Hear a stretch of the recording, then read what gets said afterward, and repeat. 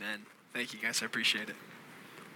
You guys have picked some spectacular songs, by the way. Yeah, often, you guys are probably used to it because it seems like this is the culture of your church, but when I speak at different youth groups and go to different churches, there's a lot of really bad songs out there. I don't know if you've experienced that. There's a lot of songs that actually, they make me uncomfortable, not necessarily because they're wrong, but because they're uncomfortable to sing. Like, sometimes I feel like some songs are singing, it's as if Jesus is my boyfriend, right? And I'm like singing to him about his warm embrace and his sweet and tender touch. And I'm like, I'm a man, and I'm just like, this is kind of an awkward song to sing, to Jesus. Like, but the songs that you guys have picked, scripturally rich and, emotionally like just bringing up all the right kind of feels and in the right kinds of ways. So I appreciate that a lot. So, alrighty, grab your Bibles, open them up to Genesis chapter 1. So last night we talked about idolatry. Again, the theme of our week this week is the gift of God. Again, reminding ourselves that when it comes to Christianity, the thing Christianity offers the world is not a new lifestyle. It's not a new bunch of religious practices. It's not even a new philosophy or new beliefs. The thing that Christianity offers the world is God himself. Right? The joy of Christianity is not found in what God gives. It's found in God, the God who gives. That's the point. And so last night, we looked at idols because idols are what both Satan puts in front of us and what our sinful hearts create inside of us when we're trying to seek the joy we can only find in God, in God's creation. Right? Idols are essentially counterfeit gods that promise to give us what only God can, but never will. Right? And so before we think about God being the gift, the ultimate supreme treasure that will satisfy us unto eternity, it was necessary that we first just acknowledge the idols that are in our lives. Because you will never see God as the supreme treasure if your sight of him is clouded by counterfeit treasures. You will never see God as your supreme treasure if you're too busy looking at counterfeit treasures. So that was last night. Now this morning, what I want to do, last night was the negative, counterfeit gods, the idols that steal our attention away from the true treasure. That was the negative aspect. This morning, I want to bring us to go into the scriptures and look at the positive aspect of the gift of God. Namely, not in the emptiness of idols, but this morning, I want us to just think together from the scriptures about the fullness that we have in Jesus Christ. But before we do, I would like to make a simple observation that I think you're going to agree with immediately, but we'll show some examples just to drive it home. This world is filled with yearning. Have you ever stopped to think about how humans are just creatures that could be characterized by yearning for something? Right? This makes us automatically different from the beginning than animals. Animals, they may yearn for things, but it's very quick things, right? They'll yearn for a meal, they eat it, and then they're fine, right? They yearn for shelter, they get it, and then they're fine. They yearn for feelings of protection, or progeny, just to continue to, basically with animals, if you feed them, if you shelter them, and then if they can just reproduce, they're kind of good in the hood, right? They don't have any deep existential yearnings where they sit down under the stars and they say, there's got to be more than kibble.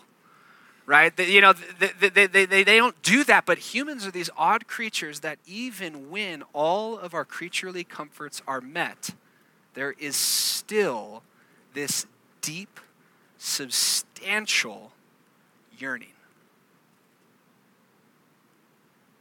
You see, the scriptures say that's because we are a people that were created for something more than creation.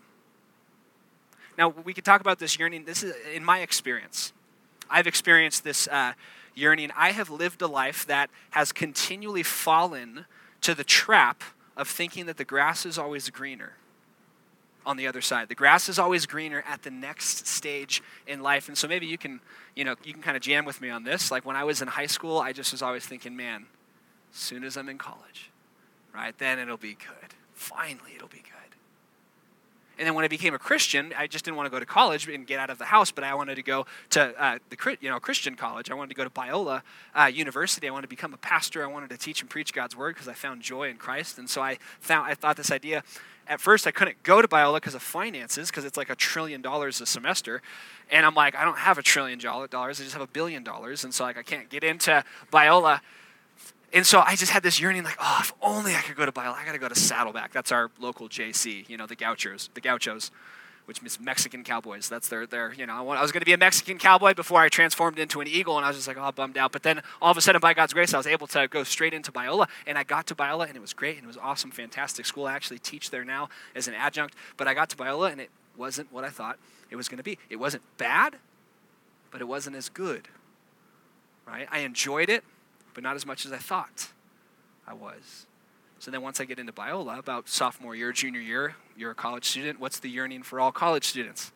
Man, once I graduate and get that job, then. And then I got that job, and then I'm like, man, once I get into, just same kind of job, just a different context, then it will be. And I just constantly fell into this trap of thinking what's coming is going to be it. I remember a seminary professor, I was sitting down, his name is Mick Boersma.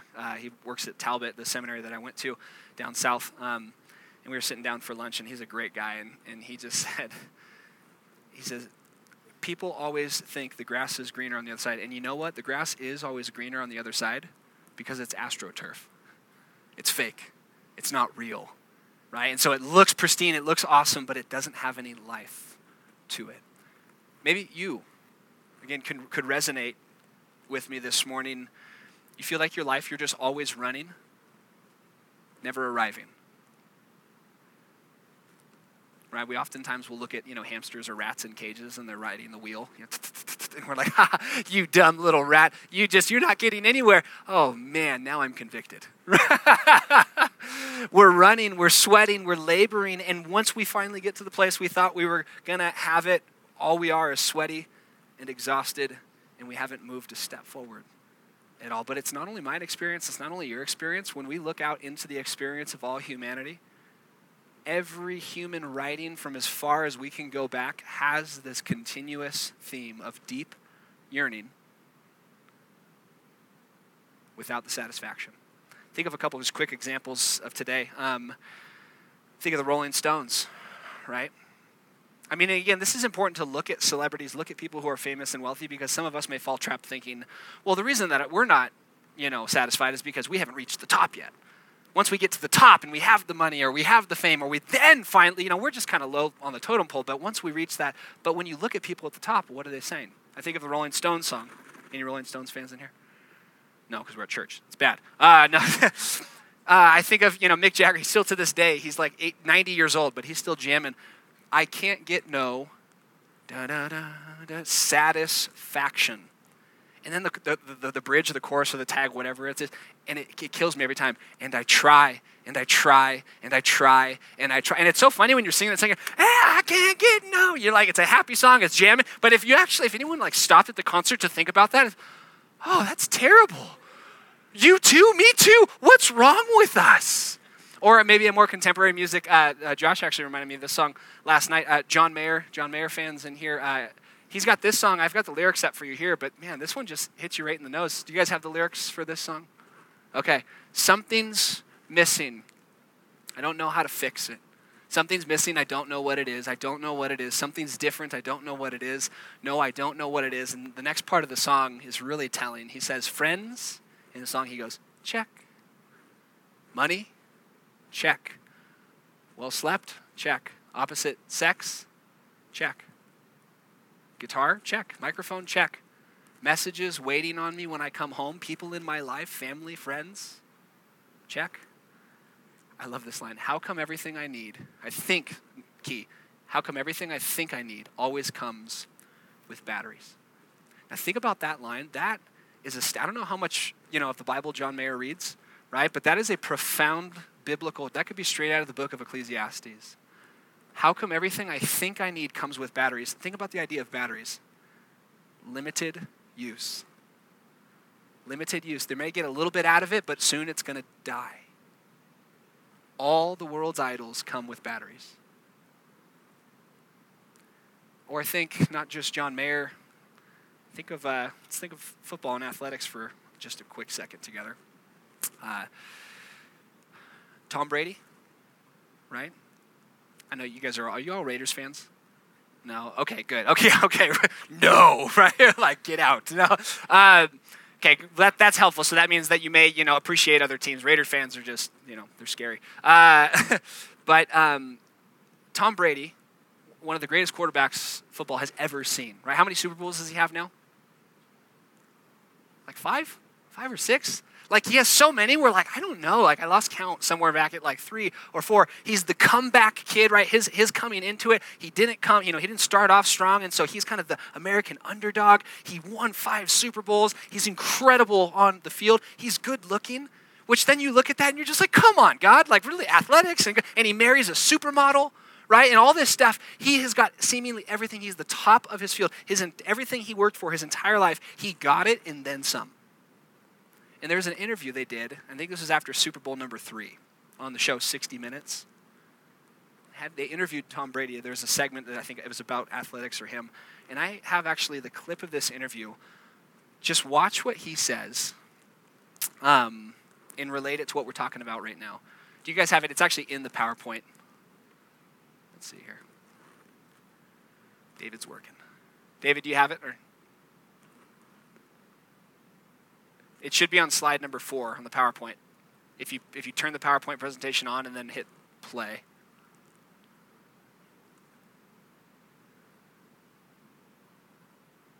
There it is. Make sure the volume's nice and low. There it is.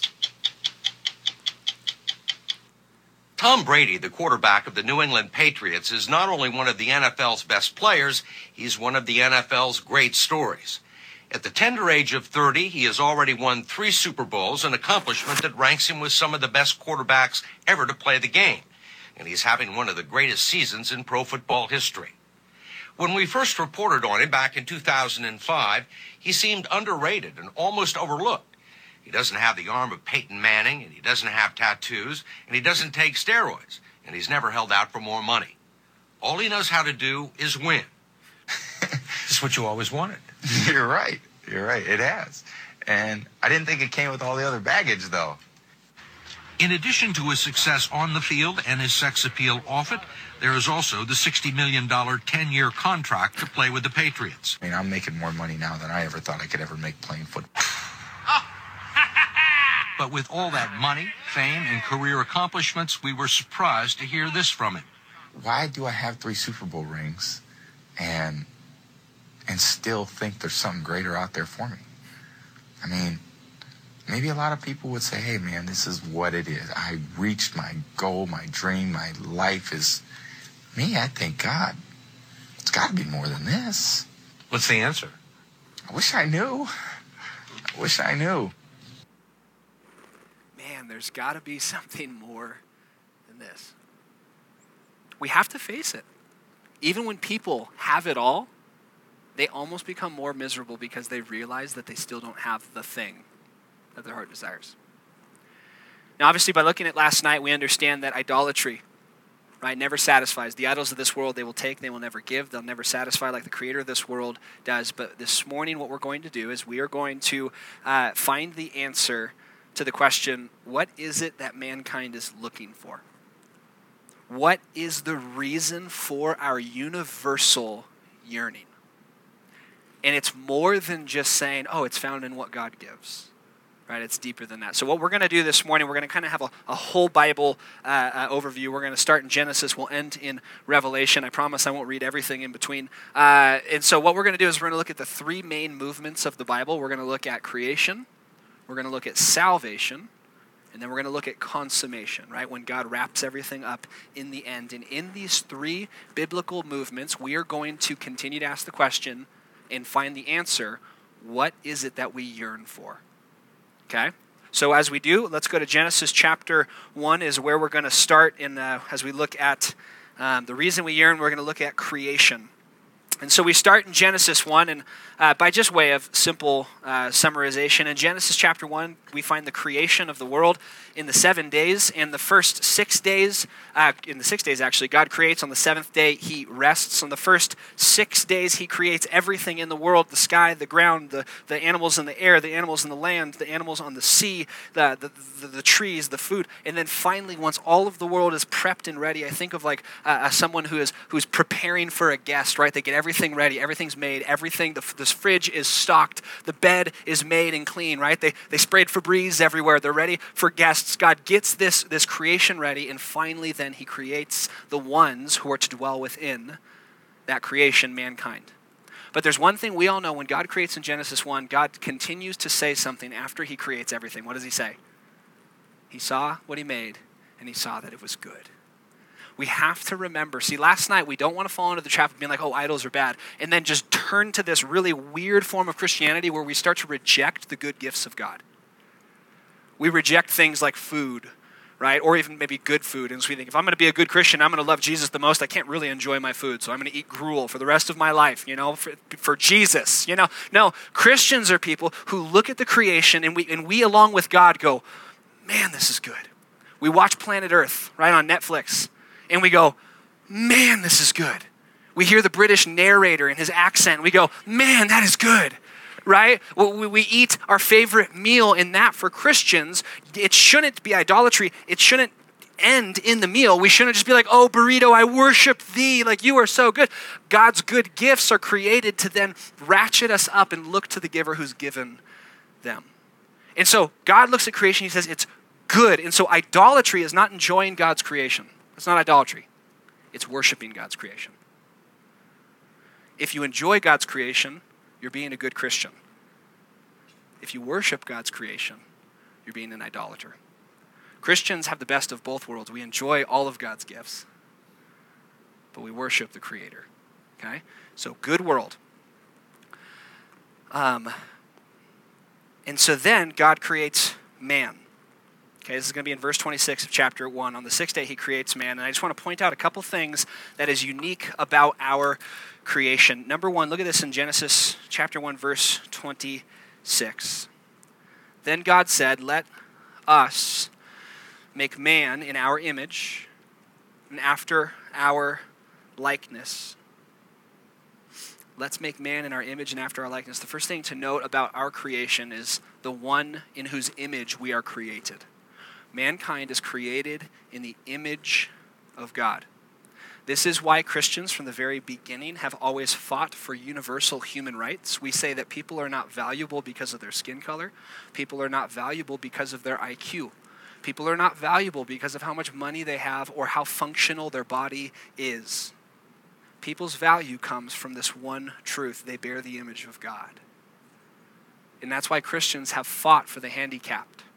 Why we have fought for racial equality, for loving beyond the races, why we have fought for women's rights, why we have fought to abolish slavery, because we say, I am my brother's keeper, and my brother is all of mankind, because they all bear the image of God.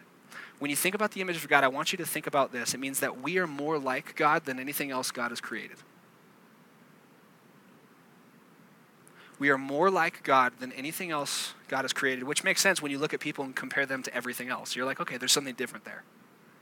But not only are we more like God, being made in the image of God means that we actually have the joy and responsibility of reflecting God, of representing God. Here's how our life is supposed to work. God rules over all of the universe and makes it flourish under his power. God puts Adam and Eve in charge of the whole world, that they would rule the whole world and make it what? Flourish under their power. We are made to be mini statues of God. We are made to live and relate and act in such a way that when we look at the life of an image bearer, it is supposed to call our attention to who? The one whose image it bears. Right? So say Josh just kills it as a college pastor, right, at your church, right? And he decades of just faithful ministry, and it's so good that they make a statue of Josh right there in the middle of the courtyard, right? You come there and he's just like this, put a sword on him just because it's Ray. You come, and that statue is created to, yes, capture your attention. It's created to, yes, be an accurate reflection of Josh. But that statue is created so your thoughts immediately go to who? Josh. In the same way, we bear the image of God, that we are like God. That's a privilege, but we represent God. That's a responsibility. Mankind is the image of the glory of God. We're made to live in such a way that when people see our lives, they're to think about the God whose image we reflect. So he makes us in his image to reflect him. But also, we look that that's how it happens, obviously, in Genesis chapter 1, Genesis chapter 2. It's glorious. It's beautiful. We're naked. We're married. We're eating fruit off of trees. We're friendly with all of the animals, right? It's just like the ideal scenario. But then Genesis 3 hops on the scene. And not only are man is created... Oh, sorry, I'm actually getting ahead of myself. There's one more thing. We're not only created to reflect God, we're also created to enjoy God. Okay? That's key. We're not just created to reflect God. That would just be a job. We're created to not reflect him, but also to enjoy him. Look at Genesis chapter 3, verse 8 for me real quick. This is before sin happens. Sin has actually happened, but I just want you to note that Adam and Eve, they are deceived by Satan to do the one thing God had told them not to do. And they eat the fruit of the tree, and they sin against God. Sin enters the world, but as that happens, I just want you to look in verse 8 of chapter 3. It says this: "And they heard the sound of the Lord God walking in the garden in the cool of the day." You see, what I think this shows us is that God created Adam and Eve not just to reflect him as his image bearers, but he created Adam and Eve to live with God in fellowship. God is amongst his people in the garden. Notice that they heard God walking in the garden in the cool of day. He was with them in such a way that they were aware of his presence. And it doesn't seem like, whoa, God's here. That's never happened before. It almost seems that the narrative is supposed to almost assume that this was a natural occurrence for Adam and Eve. They lived in loving fellowship with their Creator as they bore his image to his creation. God creates them to reflect him, but God creates Adam and Eve to enjoy him. He doesn't say, hey, Adam and Eve, here's this world. Enjoy. Bye. I'll be back in like a millennia. He says, Adam and Eve, here's this world. Live here with me. To enjoy fellowship with him. Friends, God has not created you to ultimately be his employee to do his work. God has not created you to ultimately be his slave, just to obey his every one command. God has not created you to just honor him as his subjects. God has created you ultimately to delight in him as enthusiasts. He's created you to adore him as those who are taken by the supreme treasure that he is. He hasn't created you ultimately for duty. He's created you for delight. We are to reflect him. We are to enjoy him. And through reflecting him and enjoying him, guess what we give him? Glory. We bring God glory when we act like him as image bearers and we enjoy him as worshipers. We bring him glory. Now, think about it like this. When we think about the word glory, it's one of those words that Christians use all the time, but we don't always define very well, and we just kind of becomes part of our vernacular. Like, I just want to glorify God, and if you do junior high ministry, they'll catch you on this. They'll be, let's just glorify God, and a junior higher will come up. What does it mean to glorify God? And we're like, I think there's something happening over here, right? And we'll kind of evade the situation because we can't always define it. To glorify God, it does not mean this. It doesn't mean to make God beautiful. That would be to beautify. Right? So say you get a new room in a house, your parents say, hey, this is your new room. It's all blank. And they say, you can paint it, you can decorate it, you can furnish it. You can what? Beautify your room. You can make it more beautiful. That is not what it means to glorify God. Because why? God is infinitely beautiful already. To glorify God is not to make him more beautiful, but it is simply to act in a way that puts his beauty on display. So do not think of glorifying God like you are a painter, and by glorifying God, you're painting him and making him more beautiful. Think about it like this. You are like a frame, and God is like the masterpiece. A frame of a picture is not supposed to call attention to itself. It's supposed to call attention to what? The picture. And if a frame is really bad, it distracts from the picture. Or if a frame is trying to be really, like it's gold and there's jewels and all that stuff, what will it do? Distract from the picture. And so we are living how God made us to live, not when we are living in sin, in taking glory away from God. We're dimming people from looking at him. We're also not made to try and make ourselves glorious like God. We're made to live in a way to glorify him, that is, to live in such a way that it calls people's attention to how good God is, that through our lives, their eyes will then be brought to God. We are created to reflect him, we're created to enjoy him, and by that, we will glorify him. But what has happened? Sin. In chapter 3 of Genesis, we see that though God created us good, we see that sin takes place, and we know that Adam and Eve ate of the fruit of the tree. So we come back to our situation in chapter 3, verse 8. God's walking in the cool of the garden. Let's pick it up and see what sin has done in our relationship with God. Verse 8, they heard the sound of the Lord God walking in the garden in the cool of the day, and the man and his wife, this crushes me every time I read it. The man and his wife hid themselves from the presence of the Lord among the trees of the garden. A couple things that you should note there. Number one, how dumb is that? Right? You've got kind of an omnipresent, omniscient God. They're like, hide. They get into some dark closet. God's like, I'm still here, right? So first of all, it's theologically not, very smart, right? Adam and Eve apparently just weren't thinking very well in that moment. But secondly, that is heart-crushing. Because you know what probably happened when Adam and Eve first heard God walk? Like before sin happened, when they heard God walking in the garden in the cool of the day, you know what they probably did? I'll give you a picture. One of my favorite times in the day is when I come home from work and I open the door, because guess what happens? My toddlers, my little girls, Daisy and Penny, they lose their minds, right? It's so funny. I try and I don't want to like, it's best when I can open the door and I just surprise them.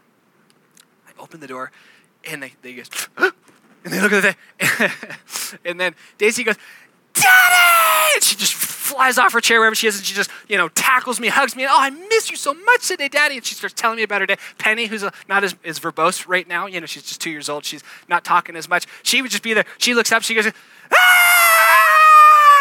and she comes down and just her little drunk baby walk toward me, and they just come and they want to play with me and they want to talk with me and they want to cuddle with me and they want to, they're so happy.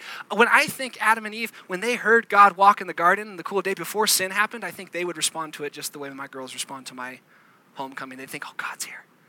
Let's go speak with him. Let's go talk with him. Let's go enjoy his presence, enjoy his glory. But now sin enters in, and instead of running to God in delight, they run away from God. And they hide. And friends, that's not only what Adam and Eve do, but we're their children, and it's what we do as well.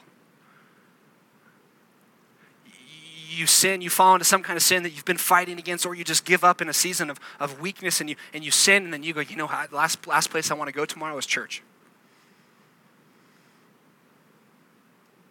You look at your Bible on your shelf and you almost actually move it out of the way because you don't want to even think about the presence of God because your sin makes you want to hide.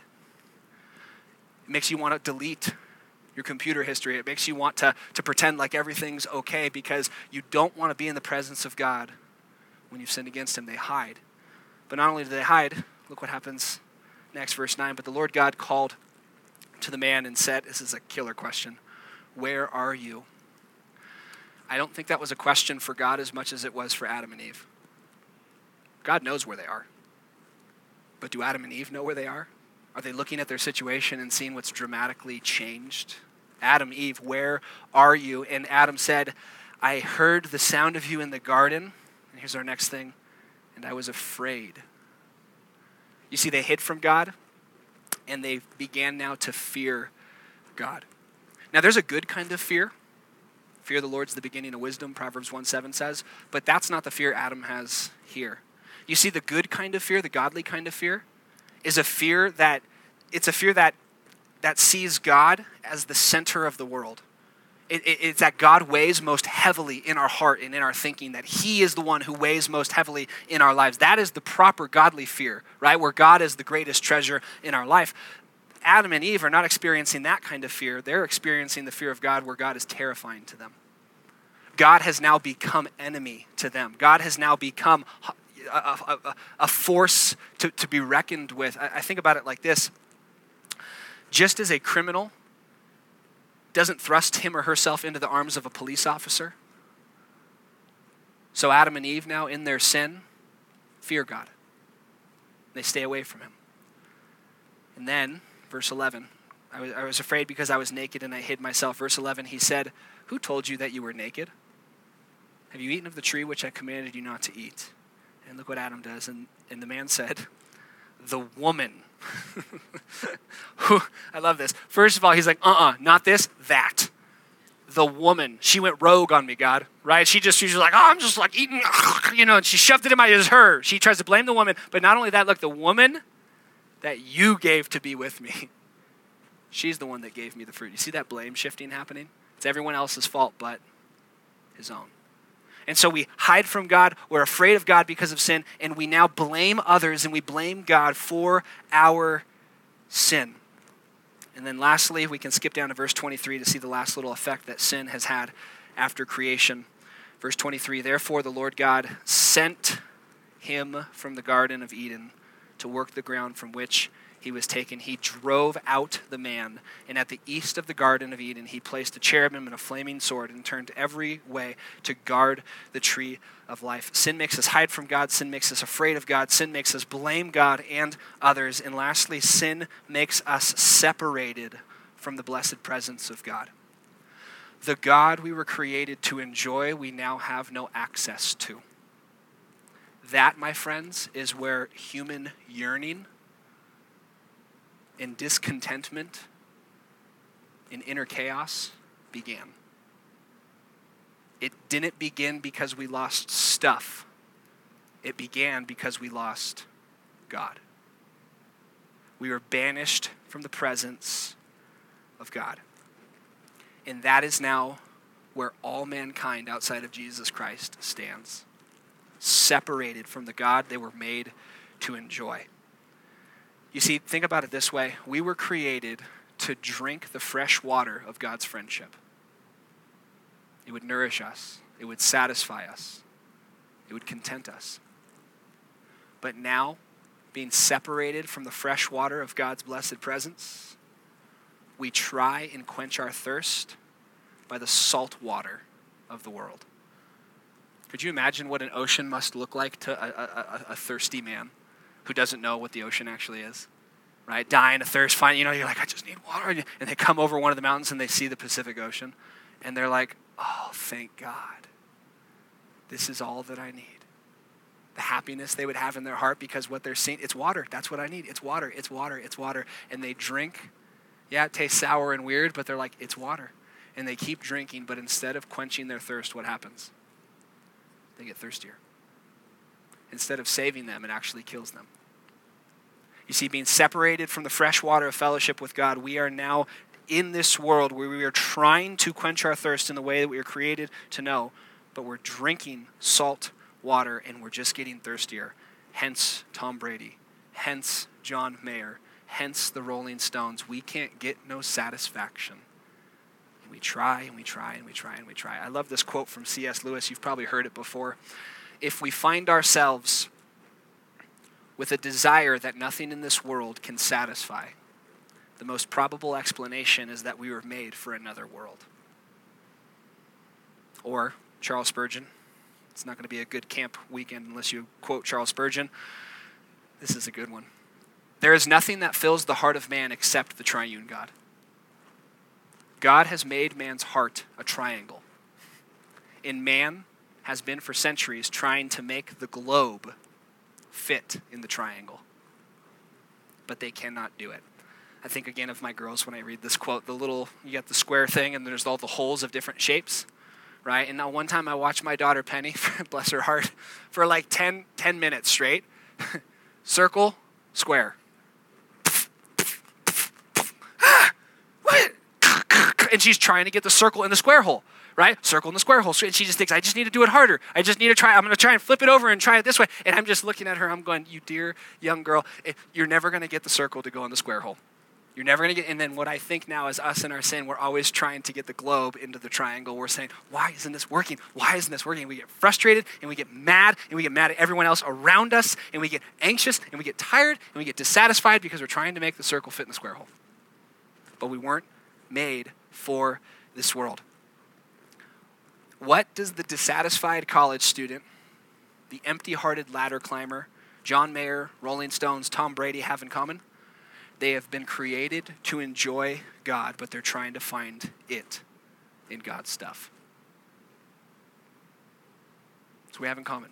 The reason we yearn is because we were created to find that satisfaction in God. Okay, I've beat that horse dead. Second point. So that's creation, created to enjoy God, not to work for God, not just to sing to God, but to enjoy him. Second act of creation. Thank God doesn't leave us in our sin, but now we come to salvation.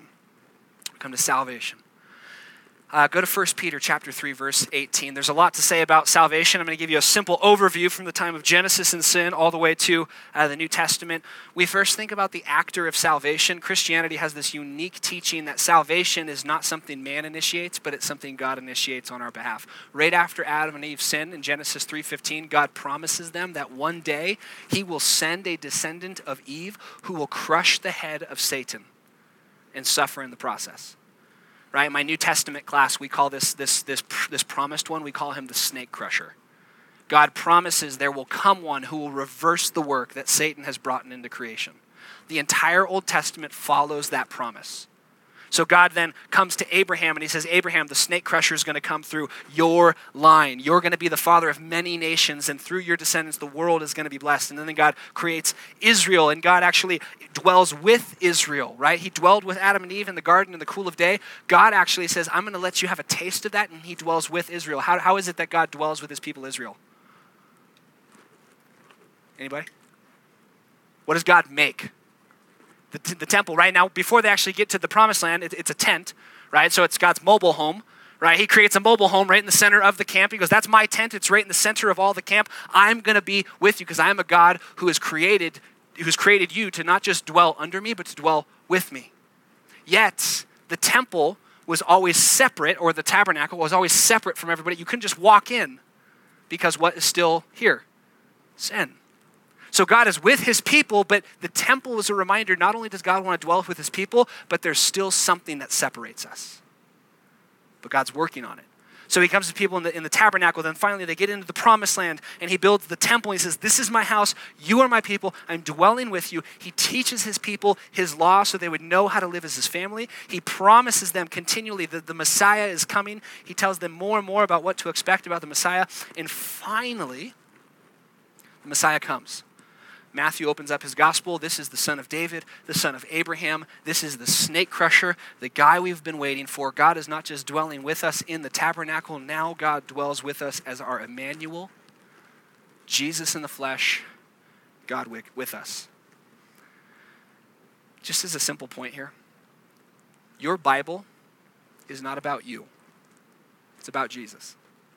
Your Bible reading will be far more delightful and far more effective if you first look for what the Bible says about God and what he does before you start asking about what it means for you and what you ought to do. Okay, Jesus is the main character of the Bible. So God's the actor of salvation. We come to the New Testament. Jesus lives perfectly in our place. He teaches, he calls people to trust in him. He dies on the cross for our sin, the sin that was started in the garden that we all have a part in. He pays that penalty on the cross. Takes all of our sin on the cross, and he pays that penalty. He endures the righteous wrath of God, the judgment of God, so that the righteous justice of God would be satisfied in the substitutionary death of Jesus in our place. Jesus then rises from the dead to prove to us that his death meant something. Because if we're being honest, is it very impressive to die? No, like everybody does it. Right? It's not impressive to die. What's impressive is to, before you die, say, hey, I'm going to die in this way, and then I'm going to rise again 3 days later. There's only one guy who's pulled that one off, and it's not David Blaine. Right? And so he rises from the dead. And the good news is this. Jesus Christ, God in the flesh, says, if you turn away from your sin and you trust in me as Savior, you trust for me to forgive your sins, and you follow me, I will save you. I will bring you back home. I will forgive you. I will wash you. I will cleanse you. That is good news. Amen? But there's one thing I want us to focus on. A question is here we see in 1 Peter We'll see what I just said about the cross summarized very quickly. 1 Peter 3, verse 18. Look at this. For Christ also suffered once, not many times, not over a period of time. He suffered once, the righteous for the unrighteous, right? There's a good summary of the cross. You want to share the gospel with someone? That's a simple way to do it. Jesus suffered on the cross once. Why? For sins. What'd that look like? The righteous Jesus suffered for unrighteous people like you and I. That's the method of our salvation. I love it that what's the symbol of Christianity? It's a cross. I love that it's not a ladder. If every other religion wanted to really pick a symbol to talk about what that religion means, it would be a ladder, because every religion says you need to climb yourself up to God. But Christianity's symbol is not a ladder, it's a cross, where God has hung on the cross for us. He's done the work. Spurgeon says every religion in the world's message is this: do, do, do, do. But the message of Christianity is done. It's done. He suffered once for sins. That's the method. But now here's the question. The crucial question you need to ask right now. What is the greatest gift the cross gives us? Now notice, I'm saying greatest gift, because if you say what's the gift the cross gives us, we'll be here all weekend. Right? Heaven is not long enough to examine the riches that we've gained through the cross. I mean, it's like a big fat piñata, right? Just bursting with good things inside. There are many gifts coming to us through the cross, but there is one gift that sits as king above them all. What is it? Some people would say, maybe things like this. The cross, the ultimate gift of the cross, it's forgiveness. There's even scriptural warrant. Check this out. Matthew 26:28, Jesus at the Last Supper says, "This is the blood of the new covenant," blood symbolizing his death, "poured out for many for the forgiveness of sins." Does the cross forgive, friends? Absolutely. But it's not the ultimate gift. Some else may say, well, it not only forgives, it cleanses us. Revelation 7:14, God's people have washed their robes and made them white in the blood of the Lamb. If you're ever talking to a junior higher about the gospel, about Jesus' death, just say a simple way: Jesus' blood is God's soap. Jesus' blood is what cleanses us. It makes our souls, our lives white as snow before him. Better than Tide Pods, right? It's God's soap. It cleanses. But that's not the ultimate gift. Others may say, well, the cross, it gives us heaven. I mean, can't top heaven. It's like the final gig, right? It's the final show. It's the end. Revelation 5:9, by your blood, Jesus, you ransomed people from every tribe and language and people and nation, and you have made these people a kingdom, and they shall reign on the earth. Yes, the cross has purchased us heaven, and even more so, the cross has given us deliverance from hell. That's a pretty good gift, amen? Romans 5:9, since therefore we have now been justified by his blood, how much more shall we be saved by Jesus from the wrath of God? So the cross gives us forgiveness and cleansing and heaven and deliverance from hell. It gives us washing. It gives us a new heart. It gives us joy and satisfaction and contentment. And the list can go on. But none of those are the king gift. None of those are the supreme treasure. There still remains one ultimate treasure that every other gift leads us to or comes from. And that treasure is found in the second half of Peter 3:18. For Christ also suffered once for sins, the righteous for the unrighteous. And I would love for you to underline this, box this, highlight this, star this, smiley face this. That, reason clause, that he might bring us to God.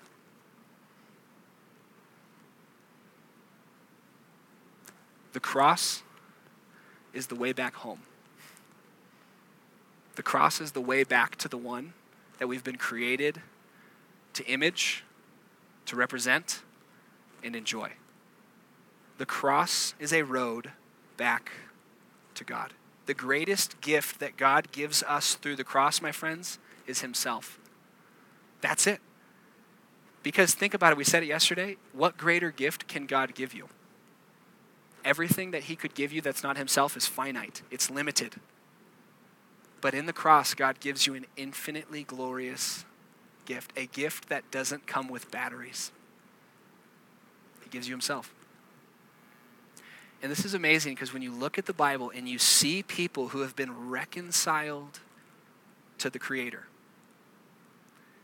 they've been reconciled back to the relationship they were created to know, you see something dramatic change in their life. You see all of their idols disappear, and you see that the yearning they always experienced now begins to get fulfilled. I mean, look at some of these passages in the Bible. We actually sang this in the song before we started. Psalm 16:11. God, you make known to me the path of life. Notice this. In your presence there is fullness of joy. Not in your presence there's halfness of joy. In your presence there's a lot of joy. No, it's that full joy is found in the presence of God, not from the presence that God gives us. At your right hand are pleasures forevermore. I don't know if you have someone in your life who's very wealthy, and they could literally buy anything that their hearts ever wanted, and then Christmas rolls by and you ask the question, what the heck am I going to get this person that they can't just buy on Amazon, right? Or anywhere else in their life? Like, what can I give them? It's a difficult thing. What do you give to someone that has everything? King David in the Bible, he's probably one of those guys. His family, when Christmas rolled around, his family probably had a hard time knowing, what do we get, our dad for? He's got everything. He's the king. He owns everything. Well, in Psalm 27, David actually says this one thing right here. He says this, one thing I have asked of the Lord, and that I will seek after. David says, I have everything, but there is one. If God gave me, if he kind of turned into genie mode, and he says, hey, I'm going to give you one wish, and I'll do it whatever you say. Here's what David says, one thing I ask, one thing I seek. This is it, that I may live in the house of the Lord all the days of my life, and to gaze upon the beauty of the Lord. All I want is him. Or Psalm 84, for a day in your courts, God, in your presence, is better than 1,000 elsewhere. Think about your happy place for just a moment, like your happy place, okay? The place that you love to get, you're there, everything's right. I think of the place that when I went on my honeymoon, Kauai, at the Marriott Resort in Lahui, Kauai, right? On the chair that is not too far down on the beach, it's by the pool next to the second jacuzzi, right? And there's the bar and grill right there, and that's my happy place, friends. Like, that's the jam for me, right? On this earth, that is just a place that I love. And if I were David, it'd be like this: God, one day in your presence is better than 1,000 days at Kauai, at that resort. A year-long pass, a lifetime pass to any Marriott in the world. Those who know the glory of God, friendship with God, would gladly see that one day in the true presence of their King is better than 1,000 days anywhere else of your choosing. And what I love about this is not poetic hyperbole. This is just good theology. I love it. Or Jesus says it perfectly. John 17:3. Notice this. This is eternal life. I love it when Jesus gets to these kinds of where he's like, hey, just so you know, this is what eternal life is. It's like, okay, good, let me get my notebook out. Like, that's a good question. This is it. And we may think, he goes, the forgiveness of sins, right? Joy in your heart. All that. This is eternal life. That they know you, God, the only true God, and they know Jesus Christ, whom you have sent. The Bible defines eternal life as a restored relationship with the Creator. That's it. You see, these many gifts, like I said before, the many gifts the cross gives us, think of forgiveness, think of cleansing, think of propitiation and justification and redemption, all these great, robust words, right? Those are all gifts the cross gives us that are meant to lead us to the ultimate gift. Why does God forgive you? Not just so you can go, yay, forgiveness, and then leave. God forgives you so you can get God back.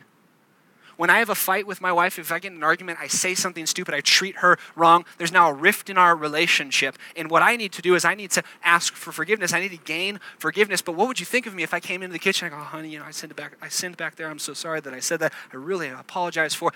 Can you forgive me? And she goes, oh, thanks, honey. I really appreciate that. That means a lot to me. Of course I forgive you. We hug it out. And I'm just like, all right, awesome. High five. See you later. Right? And then I just walk away from the situation. You would think there's something wrong because what am I ultimately seeking in that? Just forgiveness. But forgiveness is designed not just to be an end in itself. Forgiveness gets me my wife back in that situation. forgiveness is a means to restored relationship. And so, yes, the cross forgives us, but that forgiveness is meant to lead us into perfect communion with God. So the gifts of the cross, forgiveness, they either lead to the cross, they're roads to fellowship with God, or they're results from fellowship with God. We think the cross brings joy and peace and satisfaction and contentment. Those aren't the ultimate treasures. Those are results from enjoying the ultimate treasure, which is restored fellowship with your God. So think about this. The cross can be made into three different categories. The gifts of the cross are either roads to the ultimate treasure or results from the ultimate treasure, but the ultimate treasure of the cross is God himself. It's God himself. I want you at this point, now that this point is in our heads, I want you to ask two questions of yourself right now. Not of your friend, not of your pastors, of you right now. Question number one. What is it that you actually are seeking? Now, I'm actually talking to people who are confessing to be Christians, right? I'm a Christian. I love Jesus. I repented of sin. I trust in him. In your relationship with Jesus Christ right now, this weekend, what is it that you're actually seeking? Because it's easy to fall into a trap of being a part of Christianity or following Christ, but actually using Jesus to get something from him instead of him himself. There's a perfect illustration in John chapter 6. Jesus feeds the 5,000, which is probably actually 10,000, 14,000. He feeds them with the loaves and the fish. Everyone's pumped because they just got a free lunch, right? And they've all been following him because in a day where there's no grocery stores, there's no Chick-fil-A, right? There's no delivery. Having someone feed you is an incredibly big deal, right? Where people are dying from starvation. So they're like, this guy is a continuous meal ticket. So they're just following him around everywhere, thousands of people. He gets up, he begins to preach, and he begins to help the people understand, I am not just your meal ticket, I've come to be your God. In so many words. He says, I'm the bread of life. I'm the living water. If you want real life, I'm the one that you want. Don't seek me for what I give you. Seek me for myself. And do you know what happens when people actually hear that message? Thousands of people walk away from Christ. I've preached a lot of bad sermons in my life. I've had one or two people walk out in sermons. I've never had thousands of people leave right after I preach one sermon. Could you imagine how gut-wrenching that would be? Watching thousands of people being like, I'm over this. I'm going to go find something else. And they walk away until finally the only people that seem to be left standing with Jesus are his disciples. And we read this story in John 6. You don't have to go there. It's just real quick. After this, many disciples turned back and no longer walked with Jesus because they didn't want Jesus. They wanted the bread. So Jesus said to the 12, do you want to go away as well?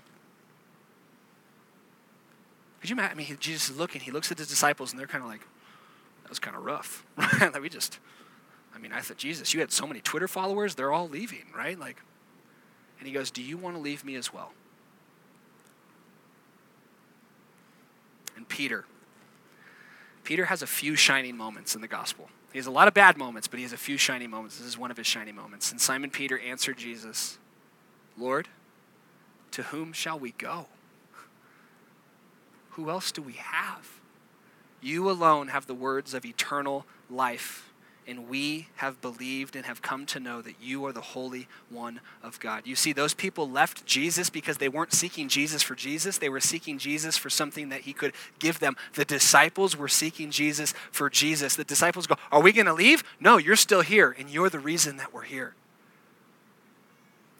You see, Christianity is not about being gold diggers for God, right? A gold digger is someone who marries someone to get riches or to get stuff out of that person. That's not what true Christianity is. We come to know Jesus Christ, not for what he gives us, but because he himself is what we want. Or think Amazon Prime, right? Blessed Amazon Prime, 2-day free shipping. You have your package coming. You can't wait to see the FedEx man roll up into your driveway. You see him, but when you see the FedEx man, none of us are like, yes, FedEx man, you're here. And we put the package aside and we go, come in. I've been waiting for you. And we sit down and we talk with the FedEx because we don't care about the FedEx man. He's simply a messenger to give us what we really want, right? There's a lot of Christians that treat Jesus like they're FedEx man. They'll sing to him. They'll be excited when he comes, but ultimately they're not seeking him himself. They're seeking the package that he has in his hand. My friends, is Jesus the treasure that you seek, or is he simply the FedEx man that delivers you the treasure that you seek? What are you seeking? Number 2, and this is important. Some of you maybe, I see Christ. No, it's about Jesus. I want to follow Jesus. Are you enjoying him? You may say, I worship Christ, I sing to Christ, I pray to Christ, I obey Christ, I follow Christ, I talk about Christ with other people. Do you enjoy him? Like honestly, sincerely, like right now where you sit, like do you actually enjoy him? Delighted in him, adoring him. Can you use a verb like adoration or cherish or delight when you're speaking about Jesus? You see, one of the things that kills me that I've seen throughout my years as a Christian is there are a lot of Christians that stand close enough to Jesus so all of their sin is exposed. But they're not close enough to actually feel the warmth of his friendship. It's like people at a bonfire, like you're standing close enough to the bonfire where you're exposed, right? Your sin and guilt, and if you did something wrong, they would see it. But you're not close enough to actually enjoy the heat. Or there are people that aren't standing inside the house enjoying the heat of the fireplace and the fellowship and the warmth in the house. They're not standing completely outside where they're just like, oh man, everything's cold. This is kind of crazy. They're standing right at the threshold. And they're not warm and they're not cold. Are you close enough to Jesus to feel guilt and shame about your sin, but not close enough to actually feel the joy of his fellowship? Let me tell you, friends, there is no more miserable place to be. At least people who are far away from Jesus, they just sin it up. And they're just like, whatever, sin, that's just the way. They're partying and they're hanging out. They don't even feel the conviction or guilt because they're not anywhere near the light. They're living in the darkness. They're like, this is the best we got so far. And then people who are in the church enjoying fellowship with Jesus, yes, they see their sin, they're convicted, but that just turns to greater joy because they find deeper grace found in Jesus. Do not be that person who's close enough to Jesus to feel guilt and shame, but not close enough to actually feel delight. It's a miserable place to be. Now, some of you may be like, well, I'm in the church. I'm not hiding. I'm not halfway in, halfway out. But I still am not a place where I'm delighting in Jesus. It could possibly be. Could it possibly be that your belly is so full of the world that you have little room or appetite left for Christ himself? It's like my girls, they always want to eat crackers. For some reason, my girls just love crackers. They'll eat crackers all day long. We tell my girls, don't eat crackers because if you eat crackers, even though the crackers are good, they're gluten-free, GMO, my wife's all, healthy and homeopathic. And so these are crackers that will not kill you, right? Or give you a third arm or something like that. They're good, healthy, nutritious crackers. But at the end of the day, they're crackers and what's coming? Dinner is coming. And so they're not eating bad things, but they're so filled with the things of crackers, they've got no appetite left for dinner. And so for some of us, we binge on Netflix. Right? And we're in the world and we're just doing worldly pleasures and worldly pursuits, even if they're not necessarily sinful ones, but our eyes are just so much on the world that we have little time left to cast our eyes upon Jesus. We'll watch 10 hours of Netflix, but opening the Bible for 5 minutes becomes a chore for us, not because Jesus isn't glorious, but because our belly is so filled with the junk food of the world that we honestly have little appetite to actually savor and enjoy the things of Christ. Now, friends, this is not an invitation just for us to feel guilty and go, man, I really am a bad person. No, this is an invitation to grace. This is an invitation to put away the crackers of this world and savor the meal that is Jesus Christ. This is an invitation to walk toward the fire, not just to be in its light, but to experience its warmth. Guys, Jesus is better. And he's inviting you this morning through his word to remember that the cross was made, not just to forgive you, not just to cleanse you, but to bring you back to him so you can feel the warmth and love as his fellowship. As we read last night, Jesus in Matthew 11 says, come to me, all you who are weary and heavy burdened, and I will give you rest. The last thing, and this one will go pretty quickly, is the consummation. Creation, salvation, consummation. So the consummation is when Jesus wraps everything up. Heaven becomes on earth. And so we think about heaven, dwelling with Jesus. What's the point of heaven? What's the treasure of heaven? D.A. Carson talks about heaven really well in this paragraph. He says, heaven's an exciting place on a redeemed world with redeemed people in redeemed relationships without sin and death, where there is music and art and science and sports and literature and culture. They lived happily ever after is not merely a fairy tale. It is the blood-bought promise of God for all who trust in the gospel. Heaven is a glorious place, my friends. What is the greatest treasure of heaven? Jesus. Look, go to Revelation chapter 21 real quick as we as we finish up our thoughts together. Revelation chapter 21. What is the treasure of heaven? This is 21, verse 1 to 4. Then I saw a new heaven and a new earth, but the first heaven and the first earth had passed away, and the sea was no more. Just so you know, as a freebie, the sea in Hebrew literature is a symbol of chaos and tumult and problems. And so in the new heavens and new earth, I'm sure there's going to be a sea, right? Like water and, Pacific Ocean, things like that. This is, when it says the sea is no more, it says everything that makes this world chaotic and tumultuous will all be gone. Just so you know. So the sea was no more. Now, verse 2. And I saw the holy city, the new Jerusalem, coming out of heaven from God, prepared as a bride adorned for her husband. And I heard a loud voice from the throne saying, notice this, behold, the dwelling place of God is with man, and he will dwell with them, and they will be his people, and God himself will be with them as their God. He will wipe away every tear from their eyes, and death shall be no more. Neither shall there be mourning, nor crying, nor pain anymore, for the former things have passed away. Here's what happens when we talk about heaven. We talk about no tears. We talk about no pain, no sorrow. We talk about streets of gold and big mansions, and everyone has their own golf course, and all of these physical, blessings that heaven will bring. But we need to understand, why is there no tears? Because he wipes them away. Why is heaven glorious? Not because there's no tears, not because there's no sin, not because there's no death or mourning. Heaven is glorious because there is Jesus. That's the treasure of heaven. He is the treasure of heaven. Notice that in Genesis, God created his people to walk with them in the cool of the day. Sin cast them out of his presence. And what is the hope that we all look forward to? That we will live in a city where God will dwell with us again in a way even more glorious than Adam and Eve had known before. The presence of God is the treasure of heaven. Heaven is not great because it's a great place. It's great because we will be with the great person. Heaven is heaven because God will be fully with us. They will see his face.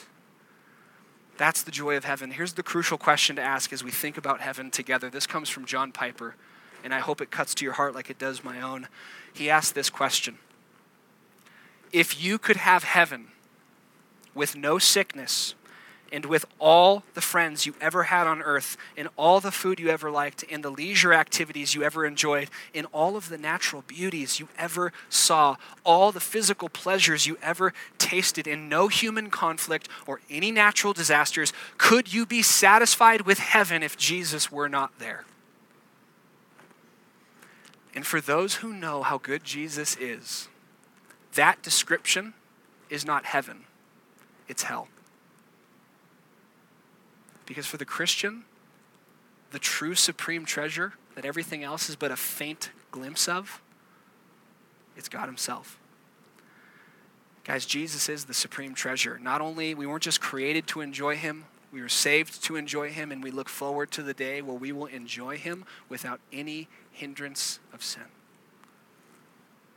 If you're a non-believer here, and I know just because you go to a church camp doesn't make you a believer any more than going to McDonald's makes you a hamburger, right? And so if you're not a believer, I'm so pumped you're here, super pumped. But here's where I want God's word to challenge you. You have been made to enjoy your God, period. You've been made to enjoy God. You've been created, saved, and offered, or you've been created and you are offered salvation and glorification that you may enjoy God above everything else. And until you finally throw away the empty idols that come with batteries, you will never be satisfied in this world, and you will never see the next world. And it doesn't have to do with you're not obeying God's rules or doing God's religious practices. It just has to do with this. God's not going to force you into his heaven if you want to keep your back turned to him. God is calling you to turn away from the empty idols of creation, as good as they are, and he's calling you to repent of your sin, your rebellion, to find salvation through trusting in Jesus Christ so you can be brought back to him. My friends, if you're a non-Christian, in God's word today, he's calling you home right now. What are you waiting for? Repent and trust in him. Get off the hamster wheel of stupidity and drink the fresh water of fellowship with God. For believers in here, let me just give you a simple picture. A lot of you're believers in here, and you want to grow in your relationship with Christ. You want to mature. You want to grow up in your faith. The greatest way for you to grow in your faith is to simply fight to enjoy Christ each and every day. The more happy your heart is in Jesus Christ, the more you will become like Jesus Christ. You see, sometimes we think of growing in Christ like, I got these sins and I don't want to do these sins, and I've got these good practices and I want to do these good practices. And so we kind of just white knuckle out our growth in Christ, and we go, here's the things I need to do. I got to get it done. And that may work and that may help, but this is the greatest way to grow in Christ, is simply to get your heart happy in Jesus Christ every single day. When I became a new Christian, I came non-Christian family. Jesus wasn't talked about, prayed to, sung to. When scriptures were ever talked about, it was just really kind of weird and awkward. Zero Christianity within my house. I become a Christian. I was addicted to pornography. I was addicted to partying. I was addicted to the praise of other people, because those were my idols. I had known them my entire life. I come to find Jesus is better than all these things I've chased. And here's what happened in my life. I stopped going to the parties, not because I looked at a list going, okay, here's the things I can't do. Oh, partying, bummer. I guess I can't party. I stopped going to the parties because I was too enamored by Jesus. And I didn't want to go to a place that was going to turn me away from him. I started going to church, not because I was like, oh, I got to go to church. I guess I'm a Christian. I got to check off that list. I started going to church because I wanted to be around people who looked like Jesus, who were looking at Jesus, who were going to help me follow Jesus. Here's the thing. In my life, what made me grow as a Christian, what made me throw off sin and chase after the things of righteousness, was not because I had the lists of do's and don'ts. It's because I had a treasure that I loved more than anything else. And it transformed my life. And so if you want to grow in Jesus Christ, don't just think, here's all the things I need to stop doing. What you need to do is get your eyes on Jesus and be amazed about how glorious he is, and you will lose the taste for the things of the world. You won't want him anymore because you've tasted something better. No one could drag me back to the life that I had before, because I was so much more satisfied in what I had in Christ. It's the expulsive power of a new affection. The way to grow in Christ is to get a new affection, not just to try and get rid of your old affections. Because if you get the new affection, it will tear up all the other old affections. If you want to grow in Christ, my friends, savor your treasure. Second, though, if you want to share the gospel with other people, if you want other people to come to know Jesus through your life, savor your treasure. There is nothing more powerfully evangelistic than a Christian who is enamored with Jesus. My wife, band, you guys can come up. I'm just going to share this last story. My wife is a lover of dark chocolate. Like a big time, lover. And I remember one time she was in the kitchen, went to Trader Joe's and got some of Trader Joe's chocolate. And she went in there and rifled in through. And I'm on the couch reading a book, and it's kind of quiet. Girls are sleeping. I'm looking up, and what's she doing? She goes in there and she just she takes out her dark chocolate and she just sits at the counter. She opens it slowly, and it's like a religious experience for her, right? And so she's just, and I'm like, dark chocolate, whatever. And I just watch, and she's,